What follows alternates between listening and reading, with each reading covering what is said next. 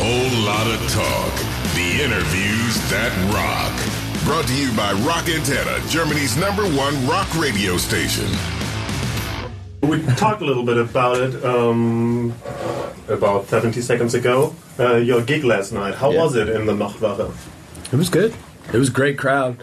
Hamburg always, they always show up and have, a lot of fun, and they're rowdy and seems to like their rock and music, a lot over here. So it was a good show. Yeah, we have a song from our first record called "Darlin'," and pretty sure the crowd gave you a break on that one. I didn't have to sing. They were singing all the words. Yeah. You didn't have to say a word. So that's always fun. I can take a break and just watch them sing. And yesterday in the afternoon, you played in the Fanladen from FC St. Pauli, our partner. Yep. I am the reporter for St. Pauli, so I have a little special connection with it. Yes, I like your T-shirt very much. Oh yeah. I'm sporting my St. Pauli. Yeah, we're all fans now. We all got gear and T-shirts and everything. But it was a lot of fun. A lot of people stopping through, and it was just a fun show. Just a little acoustic gig. It's cool. Yeah. Any special connection before the gig to the club? We we did a little tour of the arena and that shop over there like 6-7 years ago. So we've always known about it, and they reached out to us and asked if we wanted to play, and we were like, yeah, let's do it. No, we were familiar with St. Pauli before, when we came back before, so of course, let's go. Go Pauli. And I thought some of your songs were on Madden 17, I think. Some of the songs were used in WWE. Mm-hmm. Are you big sports fans? Oh, yeah. Yeah, we've been, with Madden, WWE, and then a lot on, ESPN and just different college football. And a long time ago, we had the, Bones Jones. What's the fighter? I forgot his name. Mm-hmm. Yeah, the UFC, and we're huge sports fans. We always have been, and it's cool when you get to see your song on a video game. Because when I was growing up, you're playing Tony Hawk, and you're hearing all these songs. You're like, how cool would it be if I could be on this one day? And then, you get on a video game and. The little kid inside of you kind of loses its mind. It's like, Mom, I'm on TV. Yeah, it's like, look, Mom. Yeah, exactly. I'm a real boy. Your favorite sports teams? NFL team? You're not into football that No, yeah. Probably Colts and Titans. I think those are kind of our teams. Tennessee and Indiana. Indianapolis Colts. And won last night, didn't they? No, they lost by 2 points. To the Raiders, right? I can't remember who they lost. I watched the last bit. Yeah, they lost. Oh, yeah. I think they lost by 2 points. Yeah, and the Titans lost. I bet it on them, so my money is now. So. Man. But we are also here to talk about your new music, your album Community In. Right. 1 week from now, it released here in Germany. Mm-hmm. What could you say about it? For example, the name Community Inn. It's like a hotel. It's metaphorical for.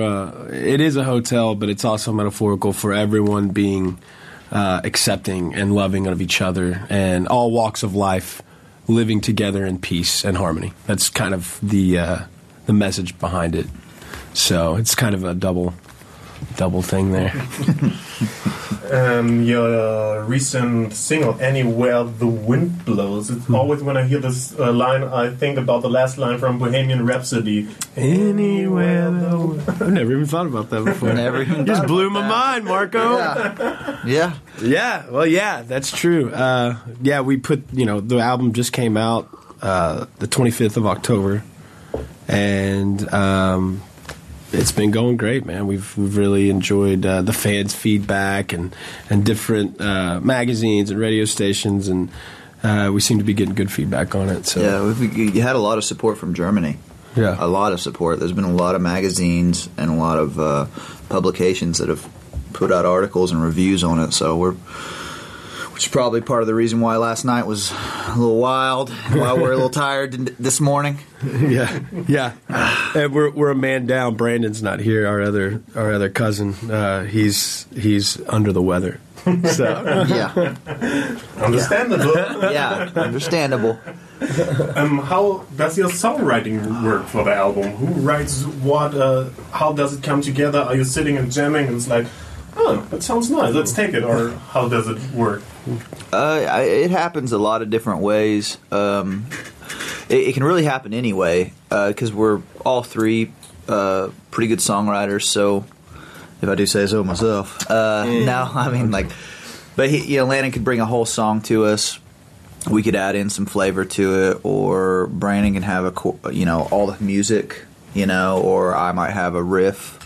Like an example is Landon brought most of Darlin' to me and Brandon, and then we finished it, the outro to it, and then Brandon wrote all the music to Live in the Now. Yeah. And then I wrote the riff to Secrets in the Sunset. Like that, just that opening riff. And sometimes that's a lot of times if you just have something that's inspiring, that's all it takes. And then we'll start writing. Then we just start writing. So a lot of different ways, for sure. But we try to keep it interesting and different every time because, so it doesn't get stale and boring. And like he said, it is nice when one of us has kind of a vision that's able to kind of steer, and the other two can kind of just help paddle, Yeah. So it's a good team effort for sure. Yeah. Nice product you have there. The nice result. When I listen to albums in one sitting, like from the first to the last song, it's like, okay, that sounds really like an album, and not like a different track. So I couldn't say what's my favorite track because it's like going down from top to bottom. Right. You can listen to it. How difficult is it to do such a album? We started working on this, a year ago, maybe? Mm-hmm. Like last fall-ish, technically? Yeah, we released an EP last fall. When we toured. That's right, when we toured with Greta Van Fleet. Right. We in some of the, there was a couple songs, two or three songs from that EP that made this record. So I would say that was the beginning of it. And then we wrote a bunch, and we had a couple old songs from before Magic Valley, which is our first record. Right. We had I think 2 or 3 songs from before then make this record. So it's been a long process. But I think we got in the studio in Nashville and just started kind of piecing it together with our producer Bobby, and it just kind of all fell in place and made sense. So it was easy. Yeah. And it's usually that's how it belongs, is it's easy.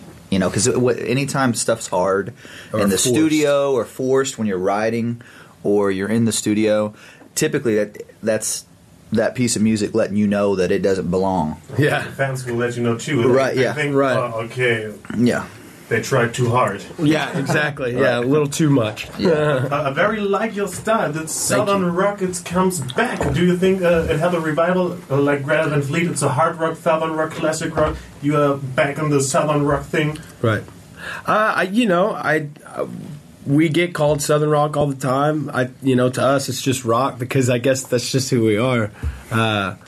But I mean, I think you're seeing a lot of change in rock and roll. I think the sounds are getting more diverse, which is always great. I think there should be room for everything because we all are not going to like the same stuff. So it's good to see different style of rock to kind of shine through, and I guess we'll see what happens. Yeah, I mean, I think you got a nice wave of bands. I mean, we know we're buddies with a lot of really cool bands like Dirty Honey and Greta Van Fleet and Bad Flower. Like, all those guys are very diverse, and they're bringing a wide range back to rock music. Rock music kind of has, in my opinion, it's kind of been a little homogenous. A lot of stuff has sounded like each other for a good, long period of time, and to me now, the bands are getting more diverse, and I think that's exciting.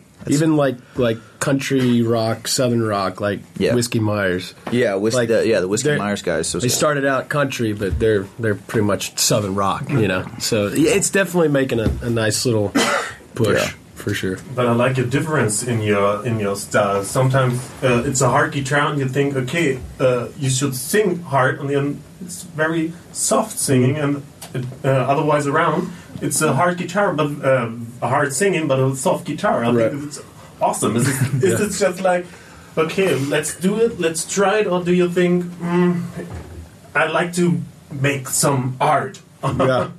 I mean, ultimately, that's what we're trying to do. I think we're just trying to express ourselves musically, but also just being honest and saying what's on our heart. You know, we try to write music and songs that speak to us, but also that we think will speak to our fans.